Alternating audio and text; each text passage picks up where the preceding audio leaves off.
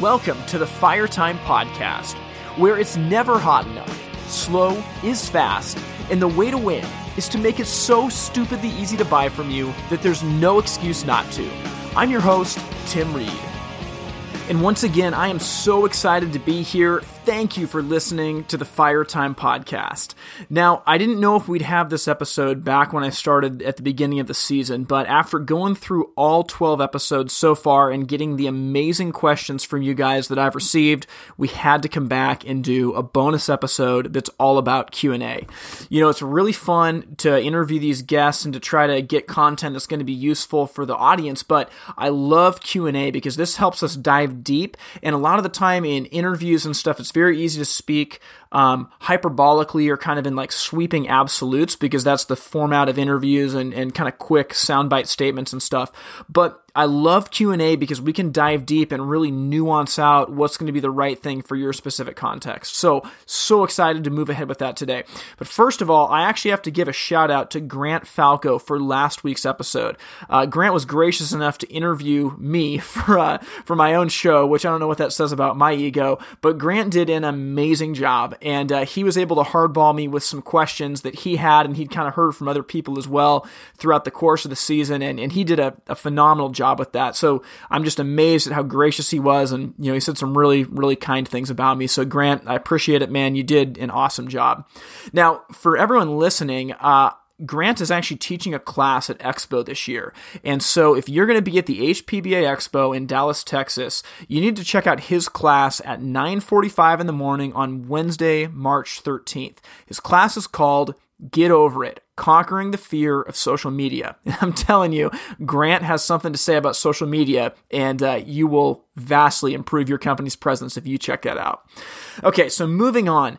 Season 1, it's been unbelievable. You know, as I look at our metrics, I mean, we are covering nearly every state in the U.S. We're in multiple countries, provinces of Canada, and it's just amazing. I look back at the guests, the conversations that we've had, and I'm just humbled at how far it's spread and just everything that's come to be in the podcast. I didn't envision it going exactly the way that it's gone when I first had this idea a while back. So I want to just thank you guys for committing to growing your business and committing to dive deep, because without you listening, I mean, it's just me talking in an echo chamber. So thank you so much for wanting to make that commitment to grow your businesses. Now, Season 1 is coming to an end. I mean, this is truly the last episode, I promise. This is the end of Season 1. And we're going to take a break for a few months, but I have an idea for the beginning of Season 2. We'll see if we can pull this off, but what I'd like to do is have the first episode of Season 2 be a live episode at HPBA Expo in Dallas, Texas this March. And so what I'd like to do is to find a manufacturer that actually wants to host the Fire Time Podcast live in their booth. And we'll find a way to do it. We can do an awesome interview. We can do some Q&A, but I'm working on that right now. If you happen to work for a manufacturer or know of a manufacturer you think would be great, have them hit me up. My email address is tim@itsfiretime.com. That's tim@itsfiretime.com.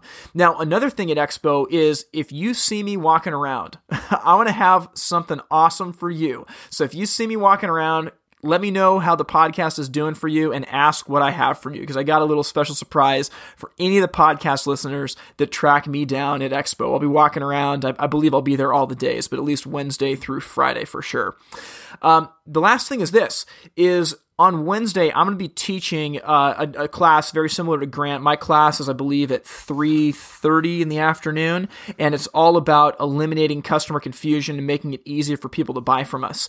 And what I'd like to do Wednesday night is to actually have a podcast meetup. So stay tuned for that. But if you're a podcast listener and you want to meet up, we can find a local bar nearby to kind of talk through stuff, get to know each other a little bit. I would love for this community to become kind of like a family, and it'd be awesome to meet face to face. So stick around for that. Season 2 should be amazing, and we'll kick that off live at Expo next year, and we'll try to do some kind of a meetup, most likely on Wednesday night. Now, I know that was a lot, so with all of that said, I can't wait to dive into your questions. Here we go. All right, so we are going to be jumping into questions that you guys have been asking all season long. In some of these, I'm going to list the name of the person and where they're from. In other ones, I am going to protect the names of the innocent, depending on the context of the question. But anyway, I'm really excited about this because here's where we get to dive super deep on your business specifically. You know, it's awesome in interviews to be able to give sweeping answers, and a lot of the time I talk in hyperbole whenever I'm speaking, just because of the type of context that an interview comes in. But Q&A is awesome because this helps get a little bit more nuanced and kind of dive a little bit deeper into your specific business and context. So thank you for the questions. I hope that you guys find a ton of value with these responses. Now, this is also a episode that I am filming right now, and I'm going to be putting this up on YouTube and also on my website if you guys want to check it out that way. So all the uhs and ands and stutters, you guys are going to hear all of it. I'm not editing any of this down, so you're going to get to see me in my my natural flow. So, okay, we're going to jump into this now. Question number 1 is from Patrick in South Carolina. And Patrick says, "Hi, Tim. 2 questions for your Q&A episode that have occurred while listening thus far. Number 1, do you have a rubric or an evaluation sheet that your team uses when you do practice selling? What does it look like for you? And number 2, in your conversation with Eric Camp, you talked about using Outlook as a scheduling tool. I'd love to hear more about this and how you organize the data that you get back from installers, like the photos of finished installations that you mentioned. Thanks, and really enjoying all your hard work to make this podcast useful." Well, I mean, first of all, thanks, Patrick. It's awesome that you say that, and I really appreciate you asking the question. To dive into question number 1 about if I have a rubric or an evaluation for sales, I absolutely do. So my whole thing is that I'm huge on practicing. If you listen to the last episode where Grant Falco interviewed me, you know that practicing is a huge, huge deal for my team, and I believe it's the number 1 reason that we've been able to grow the way that we have. But that being said, unless you have a specific sales process that you have outlined for your team to go through, it's going to be really difficult to practice. And this goes back to the Zig Ziglar quote where he's famous for saying, "If you aim at nothing, you'll hit it every time." And so unless you have a process that your team can look to and knows that that's the way it should go, practice is difficult because there's no basis for kind of critiquing and affirming and things like that. It's all just based on like your gut instinct as opposed to a process you've developed. So with our team, we have a 7-step sales process, and yours might be different than this. I mean, there's not one that's right or one that's wrong, but our 7 steps are really simple. Step 1 is greeting. Step 2 is understanding. Step 3 is advise. Step 4 is make a plan. Step 5, call to action. Step 6, pursue. And step 7, gratitude. And so just the fact that we have a 7-step process helps us when we practice because we know what we're aiming at. I don't know if that makes sense, but I would think hard about what that process is. It doesn't have to be 7 steps. It could be 3 steps or it could be 20 steps, but you'll want to come up with your process first. And it's okay. I mean, if you don't know where to start, just think about, well, what's the first thing we should do when the customer walks in the showroom? Well, we should probably say hi, or we should probably greet them, right? Or that's your introduction. So there's step 1 of your process. What's the second thing that you do when the customer comes in the showroom? If you think about that for a little bit and put your pen to paper, you're going to come up with some steps. Now, once you've got a sales process, what we do is I've got a kind of 1-page form that lists each of the 7 steps of the process, and then we have 5 little check boxes after each step. And I mean, the check boxes are really simple. I don't have my sheet in front of me, but like, step 1 for greeting, what's one thing you should always have in a greeting? Well, you should probably make eye contact with the person, introduce yourself, and give them a firm handshake. So maybe you've got a little checkbox that says introduction and handshake. In the greeting process, you should probably not be robotic. You should probably say something funny or ask a question about them or do something to break the ice. So maybe you have another little checkbox that says icebreaker.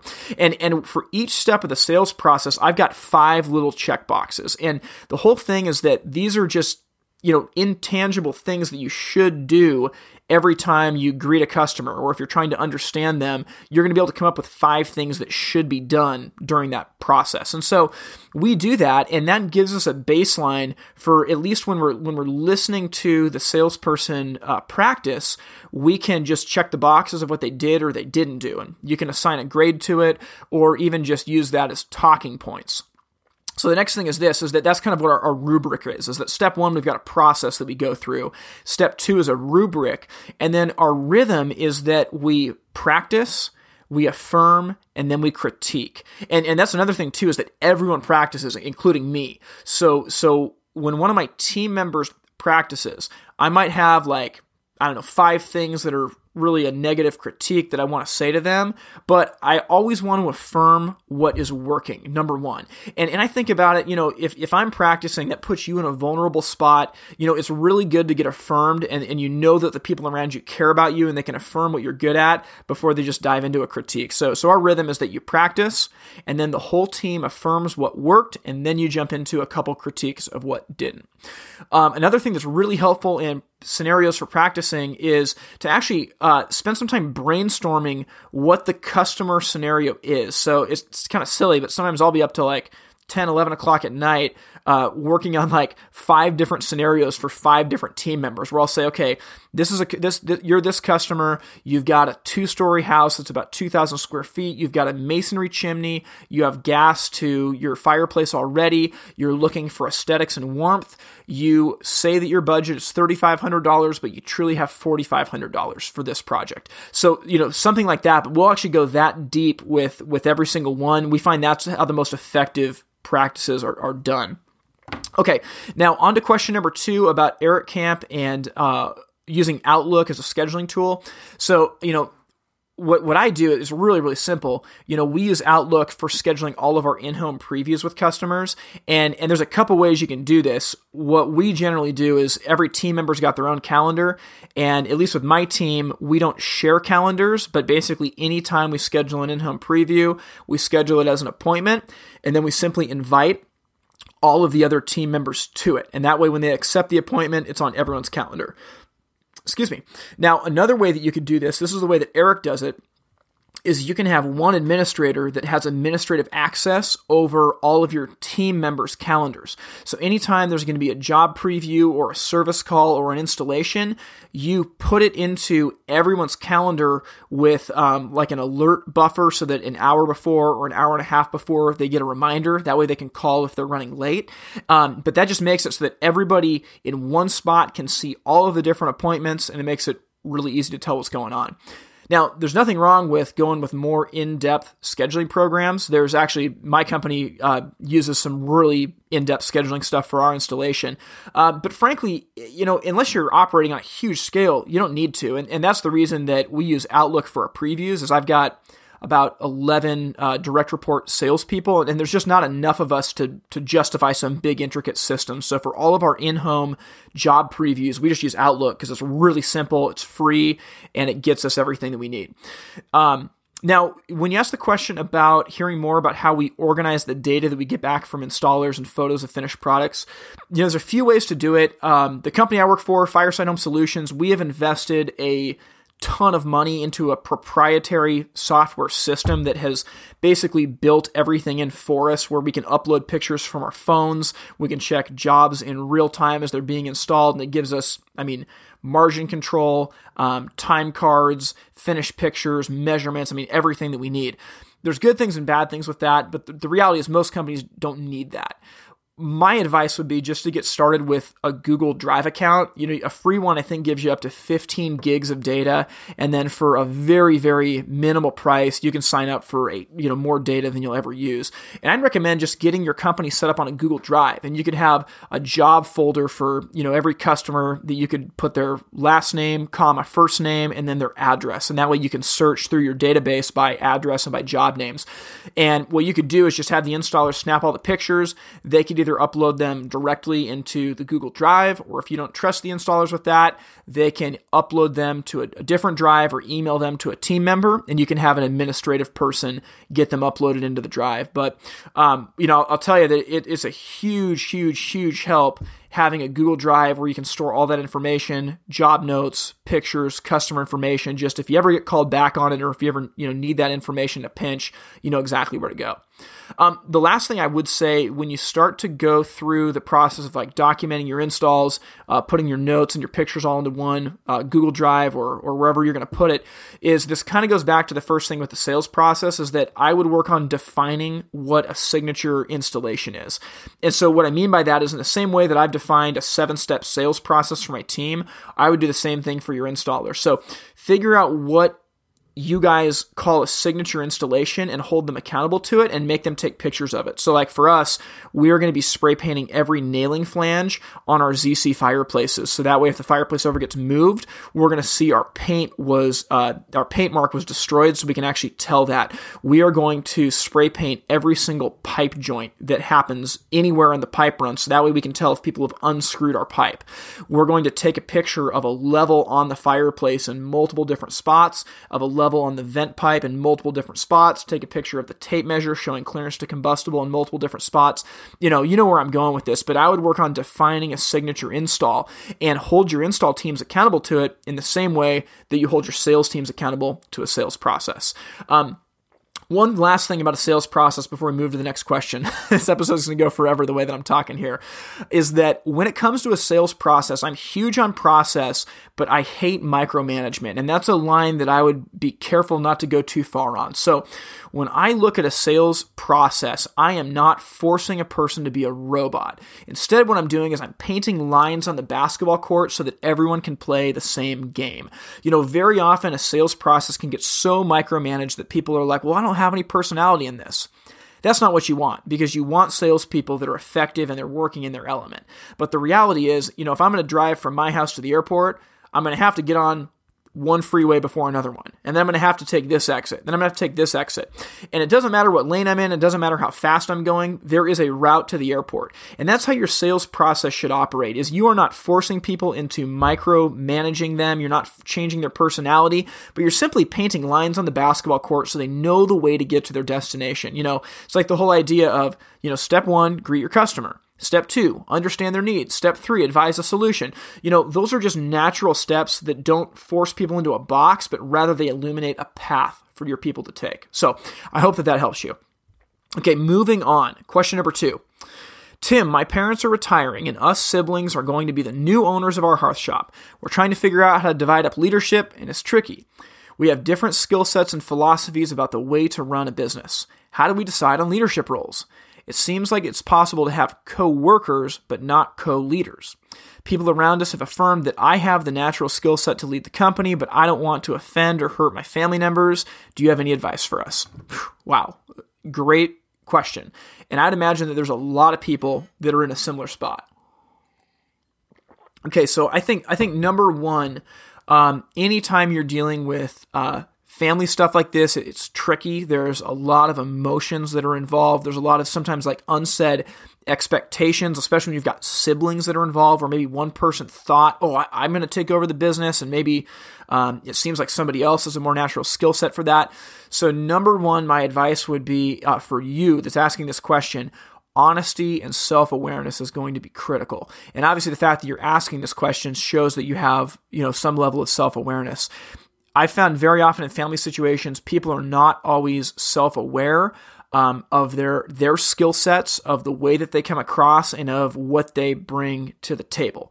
And so I think that there's got to be a fine line of gut-wrenching, difficult honesty of maybe it's a sibling conversation, maybe it's the parent speaking into it, maybe it's a neutral third party that can speak into the situation, can evaluate the skill sets of the different siblings, and can say, look, this is going to be the person that's most suited for leadership. This is going to be the person that's most suited for, something else. But I think that there has to be some honesty. You can't walk on eggshells. But at the same time of that, there's got to be radical self-awareness that if there is a sibling or a family member that thinks they're more of a leader than they are, or thinks they have what it takes to run the company and they don't, I guess you just got to ask yourself, is it worth ruining a family over your business? And I would say that the answer is no, it's not. I mean, there are always other opportunities, and sometimes it's worth, if it is truly a family mess that there is no getting out of, not because of you, but because of the other people involved, I personally think it's better to cut bait and walk away than ruin a family over a business. But I think that honesty and self-awareness is going to be, a couple key things for you. Number two is going to be this, is that servant leadership is going to be critical. So you asked about how do you decide on leadership roles. It seems like it's possible to have co-workers, but not co-leaders. I get what you're saying there. I truly believe that there can be co-leaders, but there can only be one vision. And so this is probably what you're alluding to, is that there's got to be one person in the company that makes the final decision, that casts the vision for the company. Once that vision is cast, there can be a ton of leaders underneath that all work together in their own unique ways with their own unique skill sets to move the company in the direction of that shared vision. But when you've got one leader aiming at one thing, one leader aiming at something else, and none of them are aligned to a shared vision, it's not going to be pretty. And so I think what you need there is you're going to need servant leadership. So here's something that we have really backwards and messed up, is that in our culture, very often we think when it comes to being a leader, that means that people serve us. And that couldn't be further from the truth. The higher up on the leadership rung that you go, the more of a servant you become. And so if you truly are the head leader, the head honcho, the El Presidente of your company, that literally means that you are the chief servant officer. It is your job to be a servant to everybody in your company. What can you do to make them win? What can you do to help them achieve their dreams? And that's going to serve you really well in dealing with siblings if you can show, hey, I am a servant to help you. Our roles are different. I have casted some vision, but this vision is so that you can thrive and you can win as a part of our company.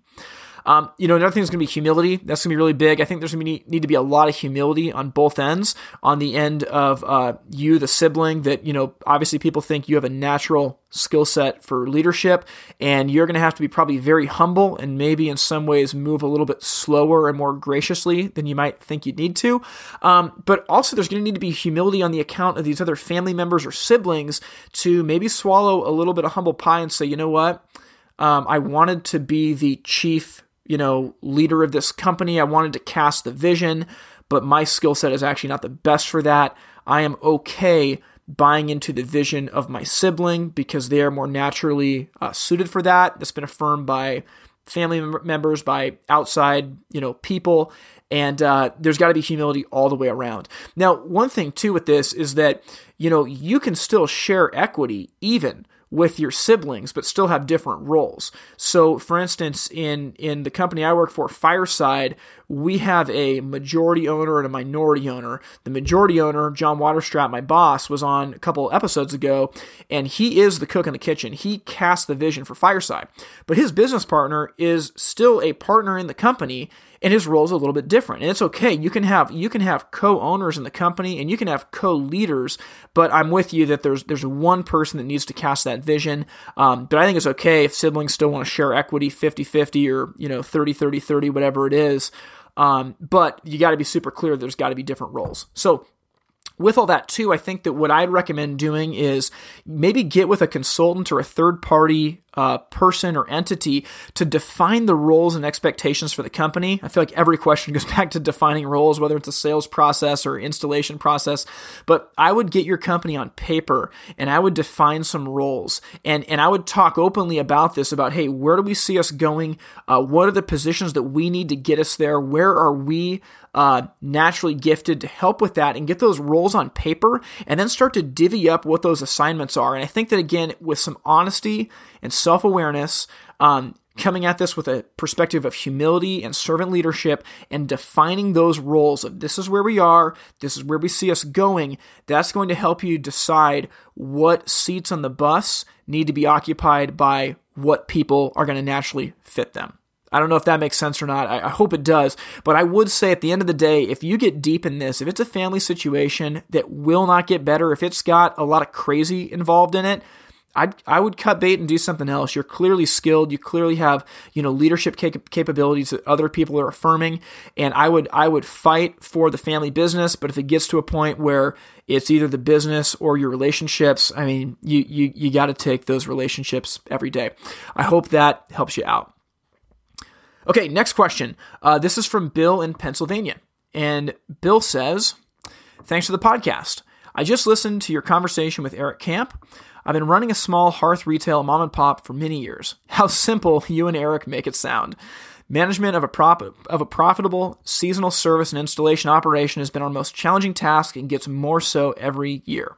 You're correct in noting the key is quality employees. We struggle to keep our 4 guys busy March through August, and then we suffer overload from September through February.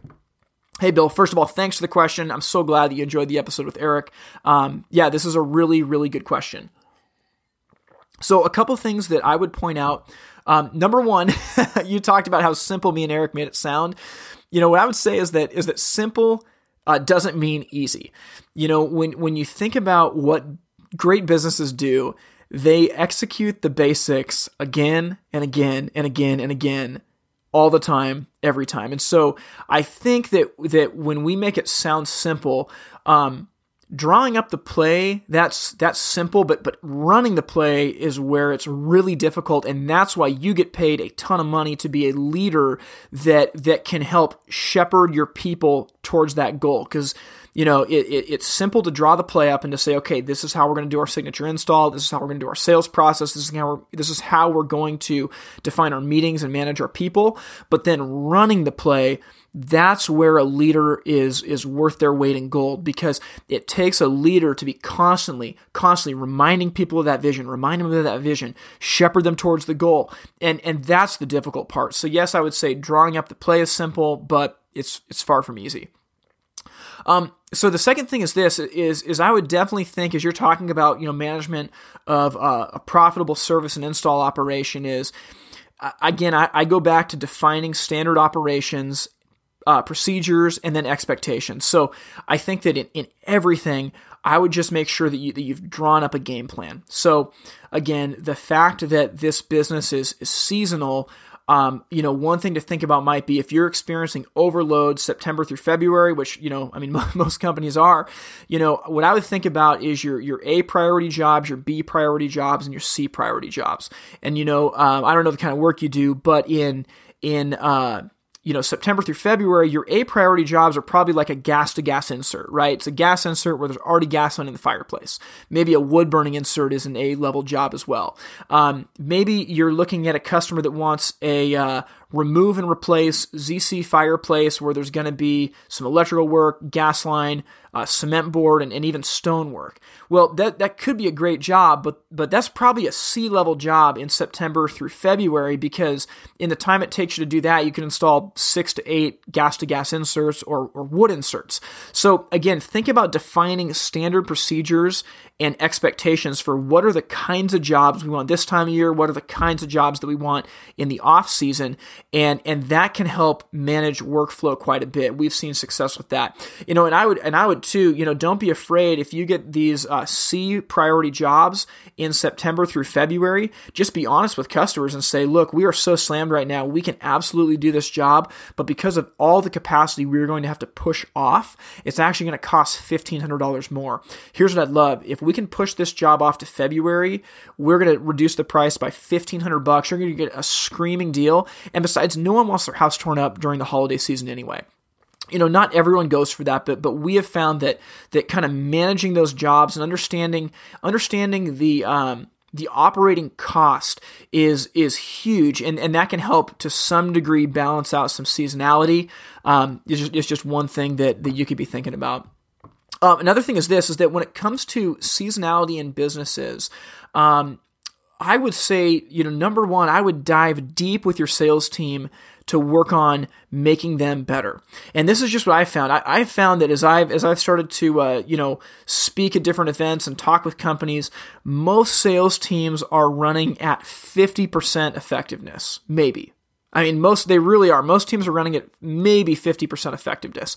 And so the way that I would look at that is I would say, most likely your sales team, if it's anything like mine, has enormous opportunity to grow. And that can help you a lot to balance out seasonality. So again, going back to the basics, like the last question of sales practice, creating a sales system, I would recommend teaching your team to keep a quote log of all their estimates that are out there. Follow up, figure out, do you want them to follow up 3 times with customers, 7 times, 10 times? How often do you want them to follow up? And then your job as a leader is going to be to measure that, hold them accountable to it. And again, we've seen huge success with this. We have one, sales rep on our team he's 3 years in, year 1 as a new rep, he did about $350,000 in sales. Year 2 with some of this practice, he was able to jump to $850,000. And then year 3, he's going over $1.1 million by himself. So the whole thing with that is that there's not any magic. It's just practice, practice. Get them in a routine of keeping a quote log, mining that quote log, calling customers back, and constantly working on their craft.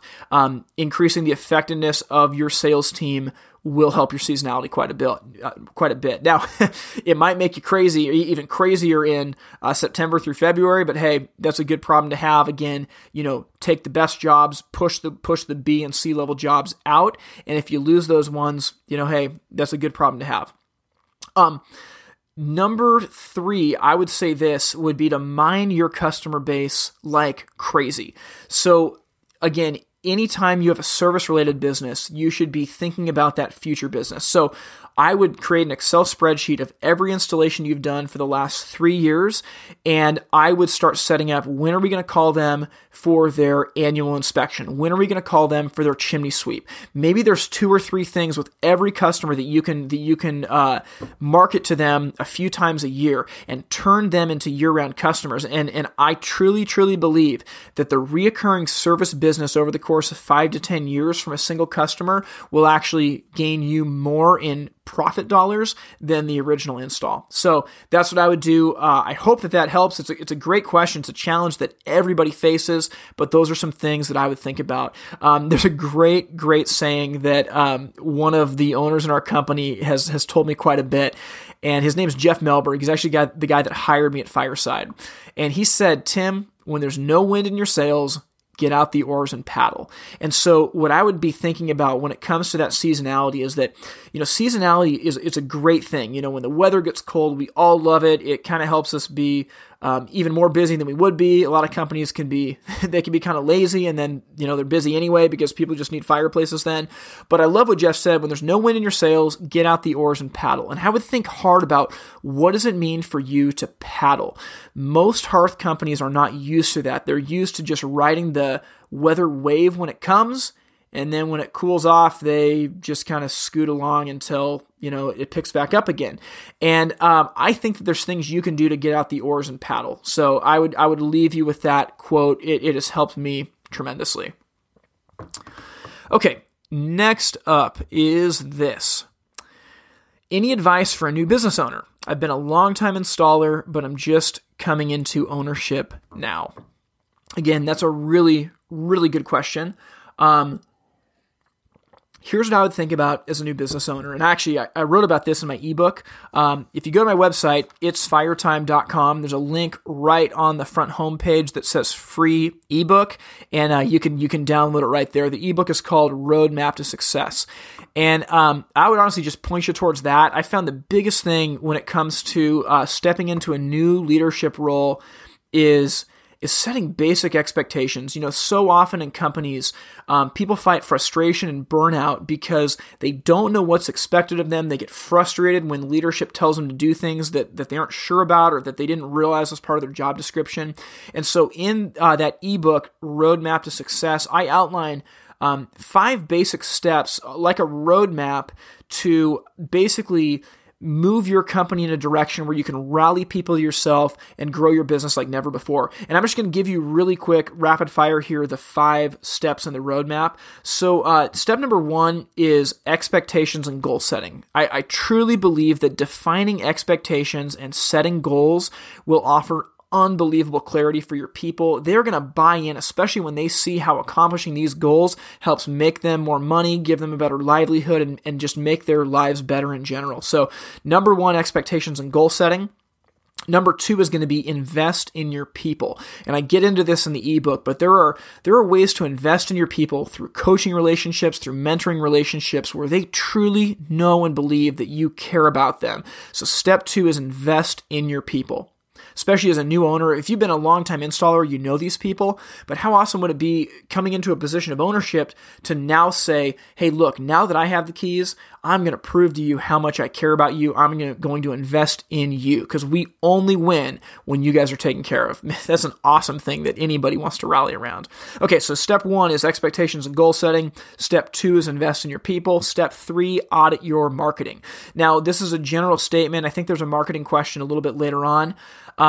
I would audit every marketing dollar you spend. My belief, I'm not joking when I say this, that I believe most companies in our industry are wasting 90% of their marketing dollars. And what I mean by that is I believe that if I could come into your company and you would show me your website, you'd open up your books and show me your spends, I believe that together we could cut 90% of your spends and you would get the same results that you're getting right now. So a lot of that's because people just aren't tracking it. They're dumping all this money into whatever, print or radio, TV, Facebook, and to some degree, all that stuff can be good, but if you're not tracking it, it does not set you up for success. It starts a really bad cycle of zero accountability, and you want to break that cycle. So you want to be auditing your marketing spends.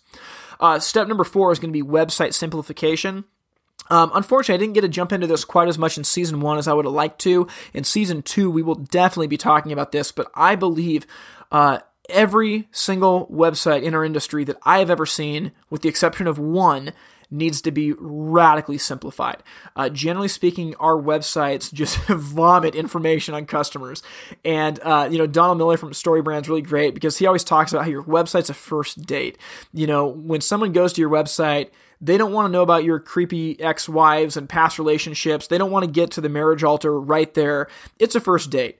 They just want to know, hey, are you competent? Are you attractive? And can you give me enough to show that you actually can help me solve my problem? So there's more about that later, but I would radically simplify the web page. Cut a lot of the text out. Think about it from a consumer's perspective. Eliminate insider language like BTUs, zero clearance, direct vend, all that stuff. But simplifying your website will grow your company in huge leaps and bounds. As a new owner, there's never a better time to do that.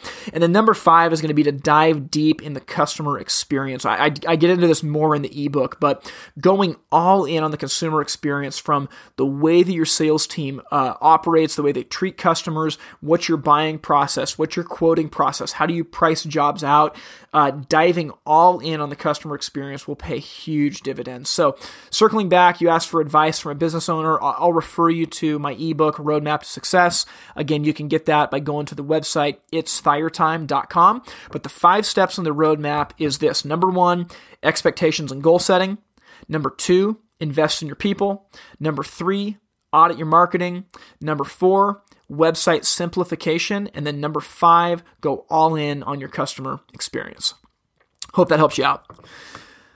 All right, next question here. Tim, what advice do you have for a new sales rep in this industry? I work for a large manufacturer and I'm trying to learn quickly. Well, hey, that's first of all, congratulations on the new position. It's awesome that you're working for a big manufacturer and that you're excited about being a sales rep.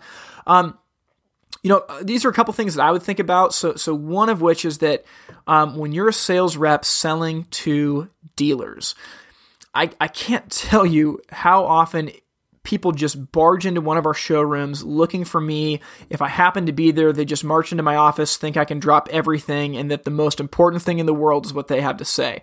I really try to be gracious, but I have very little patience for people that can't respect my schedule. And so that's true for any leader. I mean, there is nothing worse than a rep just barging in unannounced, no appointment, and expecting that you'll drop everything to see them. So number 1, I would say, learn all the product, absolutely, but just basic advice, for your appointments, I would actually schedule appointments with your dealers and ask them how often ahead do you want me to come by? How much time do you want to have? And I would that's just basic common courtesy and respect that frankly, almost no reps follow in our industry. And if you do that, you're going to be the consummate professional that's going to go a long ways.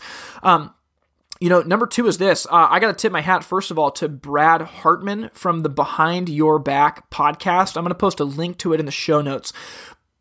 He has an amazing podcast. He's out of the Texas area for people that are selling in the LBM industry to builders. And he talks a lot about how the job of a good rep is to basically present information to their customers that helps them save money, helps them make money, helps them eliminate waste, or helps make them look really good to their company. And so here's what I mean by that. The last thing that I want when a sales rep comes in my door is to show me a brochure and start yakking about how many BTUs their product is. And, we've got a plus 15% and a plus 5% multiplier if you do this or that or the other. I don't care about that. You can email that to me and I can read that on my own time. When a rep comes in to see me, if they can come in and say, "Hey, Tim, I've been looking at your different showrooms and I noticed that you've got this product line on the floor. From the research I've done, I don't think your margin is where it needs to be. I would love to offer you this product instead that can raise your margin points and help make you more money and your team more commission." I'm going to listen to that rep. But when a rep just shoves a brochure in my face and says, "I got this new product, it's got 30,000 BTUs and we got, all this delivery and everything," I just don't care about that. So, again, do the legwork ahead of time to identify the weaknesses or the opportunities that your dealers have and be targeting with surgical precision the message to that dealer. So you might have 10 products to sell, but find the one pain point that your dealer really has and go all in on that. Because if you can, again, help them save money or earn more money, and you win that battle, you're going to start to get credibility to showcase more and more and more of your product line. But if you throw the whole book at the dealer, you're going to be just like every other rep. So, that's just something that I would think about. Another thing that I would think about too is how can you make your dealers look smart? So, for example, dealers that are listening to this podcast are wanting to grow their businesses. And a lot of us are just overwhelmed in the day-to-day figuring out, how do I do this? What do I need? What resources should I have? So, man, I would say, go into your dealers with articles, with podcasts. Hey, maybe send them this podcast, but send them information that's going to help make them look smarter, either to their employees or to their partners or to the owner of the company. If a rep sends me an email or, has an appointment with me and they say, "Hey, Tim, I printed off this article in the Harvard Business Journal for you because I think it really applies to your business. I read it. I wanted to just explain it to you because I think there's some huge opportunity here." Man, I am going to thank that rep. I'm going to listen to them and they're going to start to build credibility as like a business advisor that I can go to when I have questions. And it's also going to make me look really smart. If I go into a team meeting and I've just read this article and, maybe I can print it out and give it to my team and say, "Hey guys, this is some great content that I want you guys to be up on. I want you to be thinking about it." It's going to make me look really good in front of my team. So as a new rep, obviously the product stuff is good to know, and I'm sure your company can train you on that. But I would just think a ton about, number one, have basic common courtesy when it comes to appointments with your dealers. Number two, find ways to help them save money, make money, or look smart. And you are going to you're going to go so far with that. Number three, I wish that more reps would do this. Teach sales teams how to sell. I really, really wish that when a rep came in for a scheduled appointment and they had my whole sales team in front of them, I wish they wouldn't talk about, again, BTUs and direct vent technology and all that stuff. I don't care about that. I can read that in a brochure. My team can read that in a brochure. What I want from a rep is for them to teach my team how to sell their product. And if a rep can come in and say, "Hey, look, Tim, I've got this great product. You've got this huge margin opportunity. Can I get 45 minutes with your team to teach them how to sell it?" I'm going to say take an hour and a half. Because that again, it helps me win. It helps my team win. And it's going to be, really good for you in the long run. So becoming a teacher of how to sell your products would be huge. I hope that helps you a lot. Okay, we're flying here because I know that I'm going long on these questions. Okay, next question. Oh, okay. Actually, this is just something that I wanted to point out. I was listening through the last episode of mine with Grant interviewing me, and it's always weird to listen to yourself. But again, from my days of playing in a punk band, I'm used to listening to myself be an idiot while the record button is pushed. With all of that said, I want to make a clarification from the last episode. At the end of the episode, I talked about how companies are wasting so much money in the industry magazines with bad marketing, and it just drives me crazy.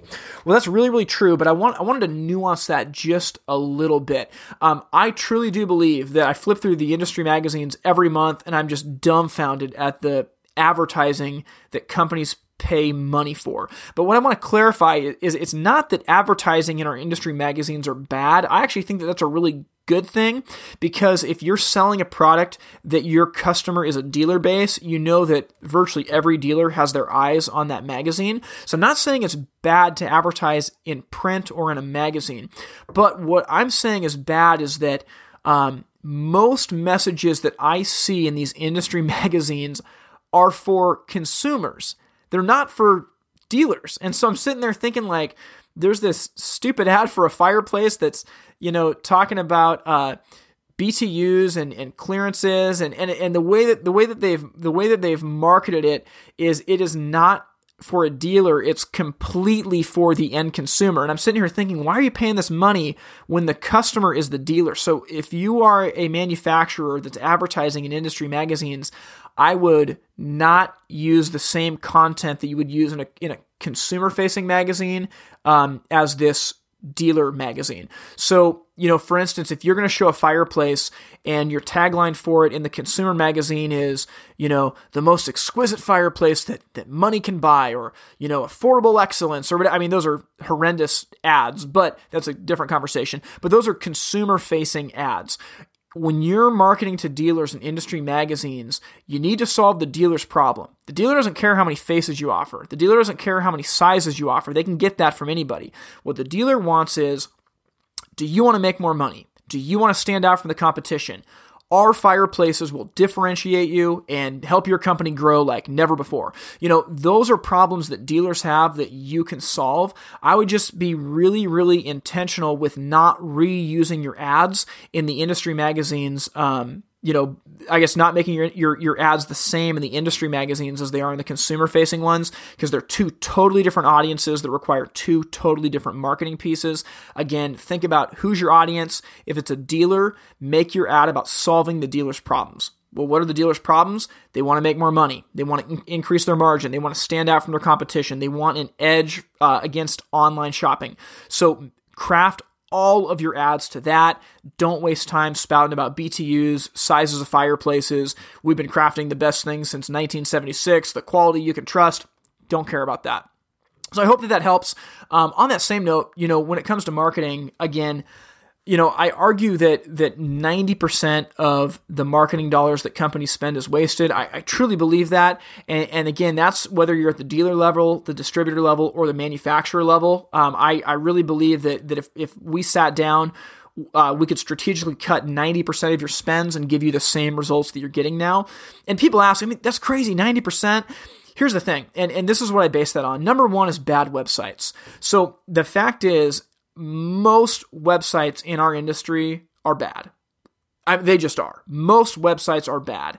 And I would say, if you're spending all this money to send people to a bad website that doesn't retain customers, it confuses them, and they hit the back button, you're wasting a lot of that marketing money. Number two is that a lot of companies aren't tracking their spends. Now, as you get to bigger and bigger companies, you probably are tracking more of it, but I found there's a general lack of tracking. If you said, well, we spend this much for this print ad in this magazine, you should know how much business that brings you. And if you make a social media push, you should know how much business that brings you. So no tracking is another reason that a lot of that money is wasted.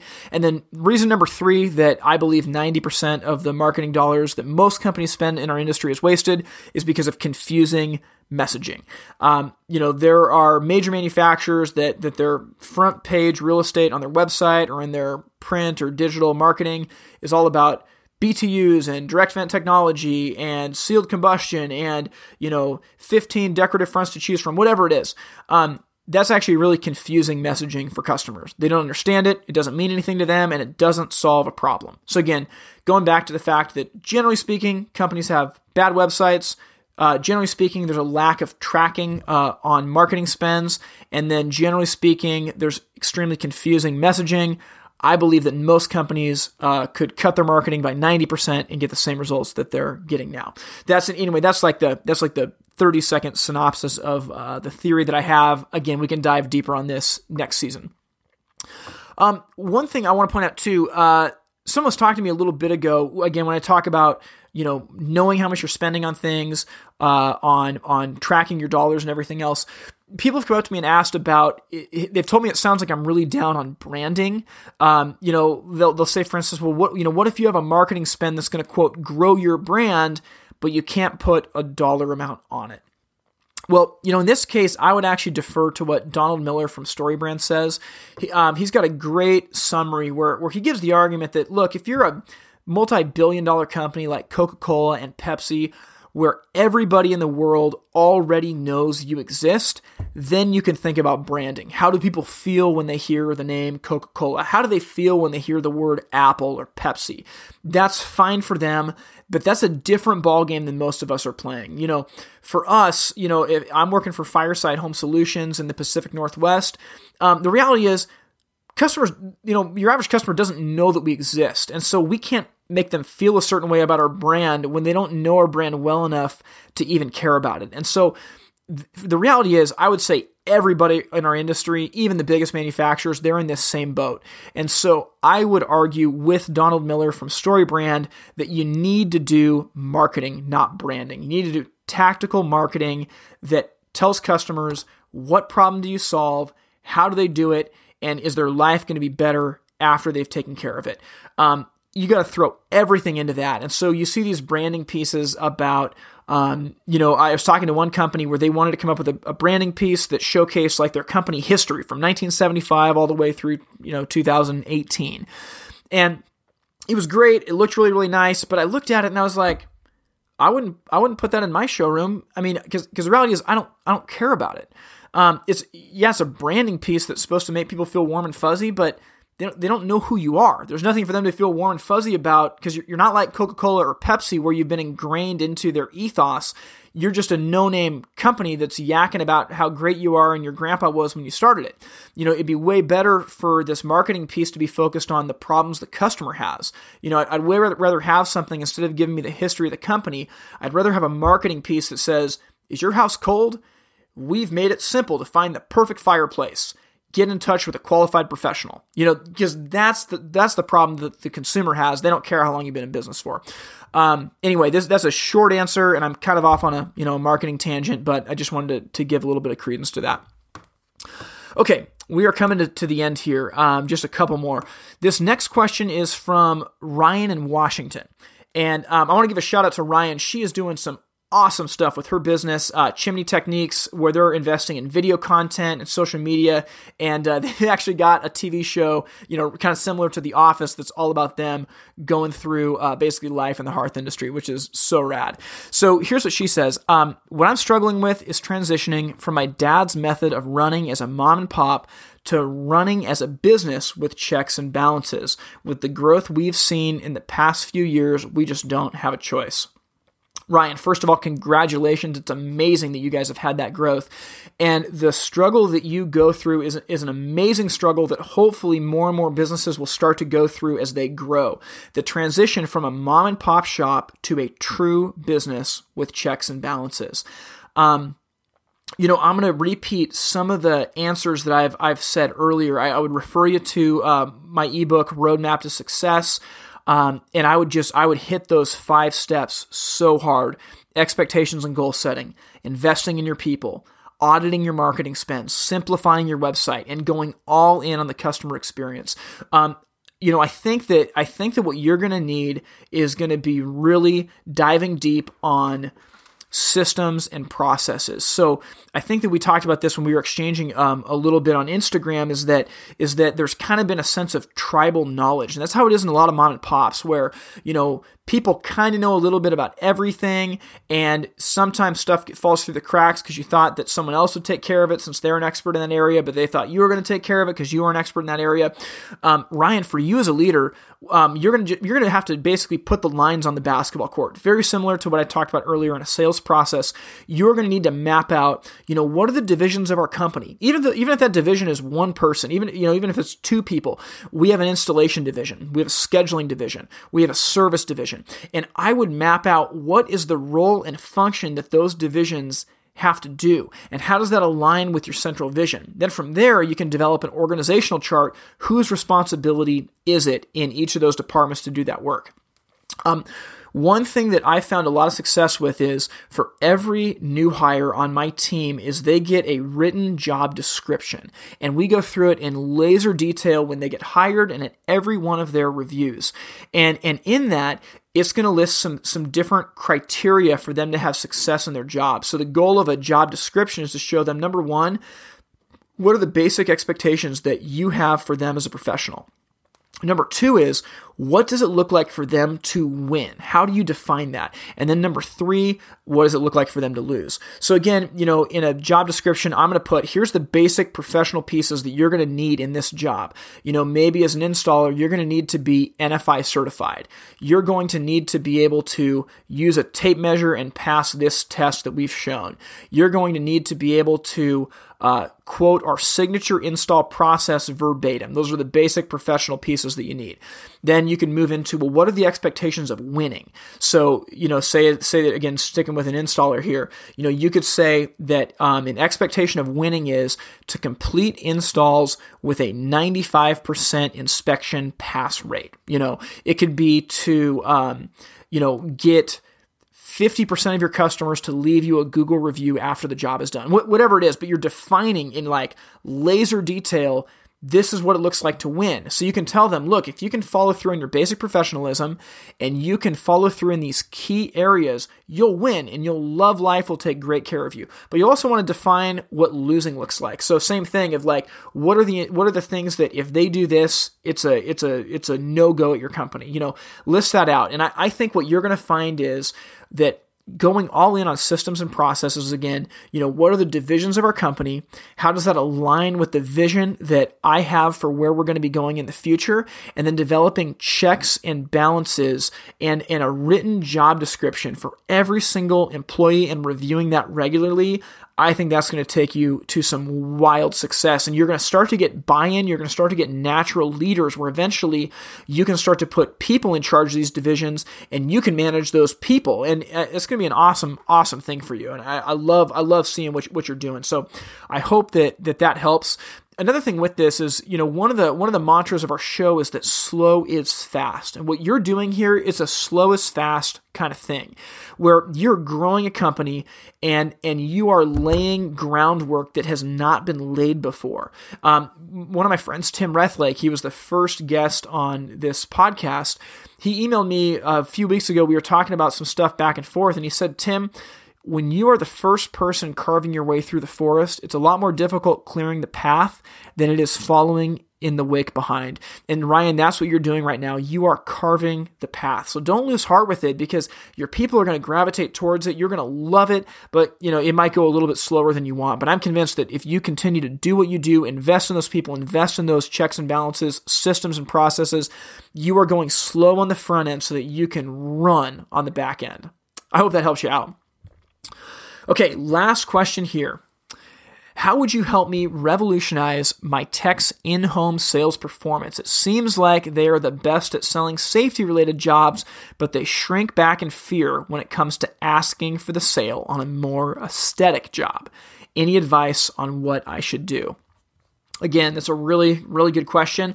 Number one, I got to compliment the fact that you are doing in-home sales. I am just telling you guys, do in-home sales. It is absolutely a gold mine. And the fact that you are doing in-home sales as standard procedure is unbelievable, and that actually gets you ahead of a lot of different companies.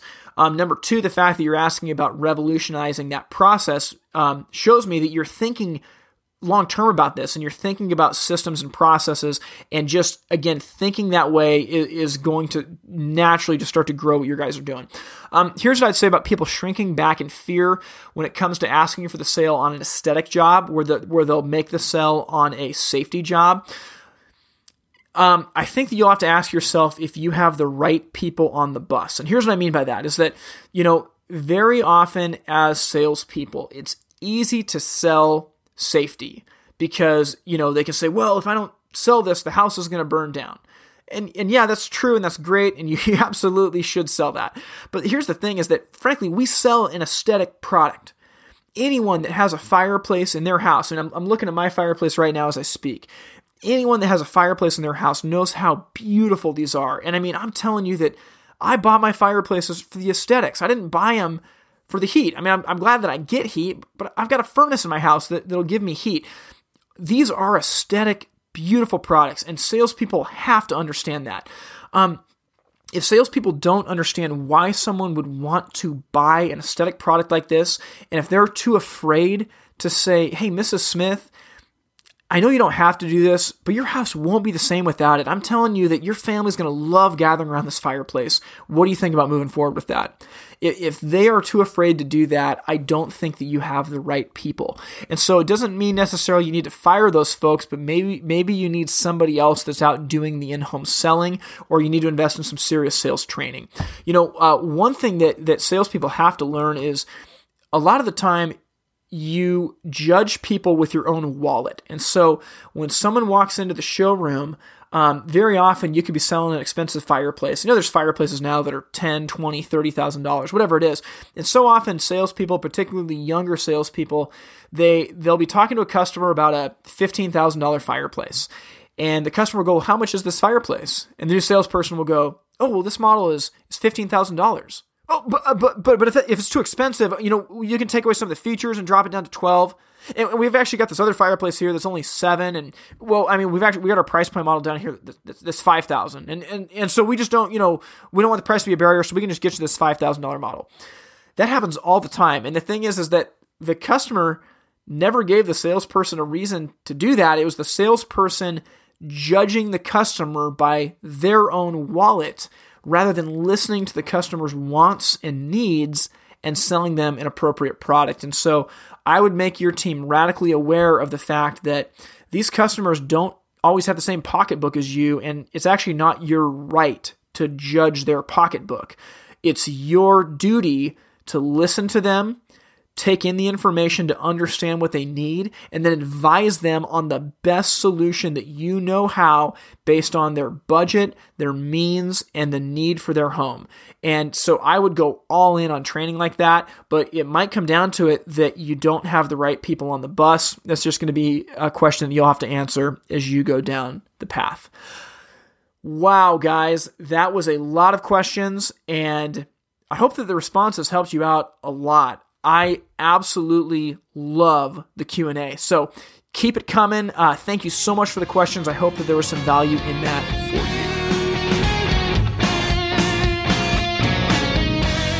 you. Okay, guys. Wow. That was a long episode. I am sorry, not sorry that this last episode went so long. And I just got to tell you, what a season it has been. It's been unbelievable just to see how this audience has grown. And the questions that you guys are asking are amazing. I love the fact that you are wanting to dive deep and grow your businesses. I'm telling you, it is going to pay off. Now, before I sign off here, I hope to see you guys at Expo. Remember, on March 13th at 3:30 in the afternoon, I'm going to be speaking. Again, this is at the HPBA Expo in Dallas, Texas. My class is called Make It Easy: How to Sell More by Eliminating Customer Confusion. If you want to grow your sales teams, if you want to revolutionize your process, come to that. I'm going to help you simplify what you do, get rid of the confusion so you can sell more than you ever thought possible. Now, again, if this season has been valuable for you, I would encourage you to download my free ebook, which is called Roadmap to Success. And that is available at the website itsfiretime.com. It's a free download. It's at the website itsfiretime.com. And that can give you some content to munch on while the next few months go by without this podcast before season 2 starts. So remember, I really believe that the people listening to this are the future of our industry. And the reason I say that is that listening to a podcast like this requires intentionality. You don't sit back and let this happen to you. You are carving out time, whether it's in your car, at the gym, in your office, with your sales teams, in your meetings. You are carving out time to intentionally grow yourself and grow your company. And I know that it is the future leaders of our industry that are doing this. So I want to thank you guys for tuning in this season. I can't wait to come back live at Expo with the beginning of season 2 in March. But it has been a pleasure to dive deep with you. I know that you guys are doing amazing things to grow your businesses, and it's an honor to do this with you. I'm going to sign off for season 1. Thank you guys so much. Thank you for listening to the Fire Time Podcast. To learn more, visit the website itsfiretime.com. Music from this episode was written and recorded by In Bloom out of Portland, Oregon. We thank you for listening to the Fire Time Podcast, where it's never hot enough, slow is fast, and the way to win is to make it so stupidly easy to buy from you that there's no excuse not to. We'll see you next time.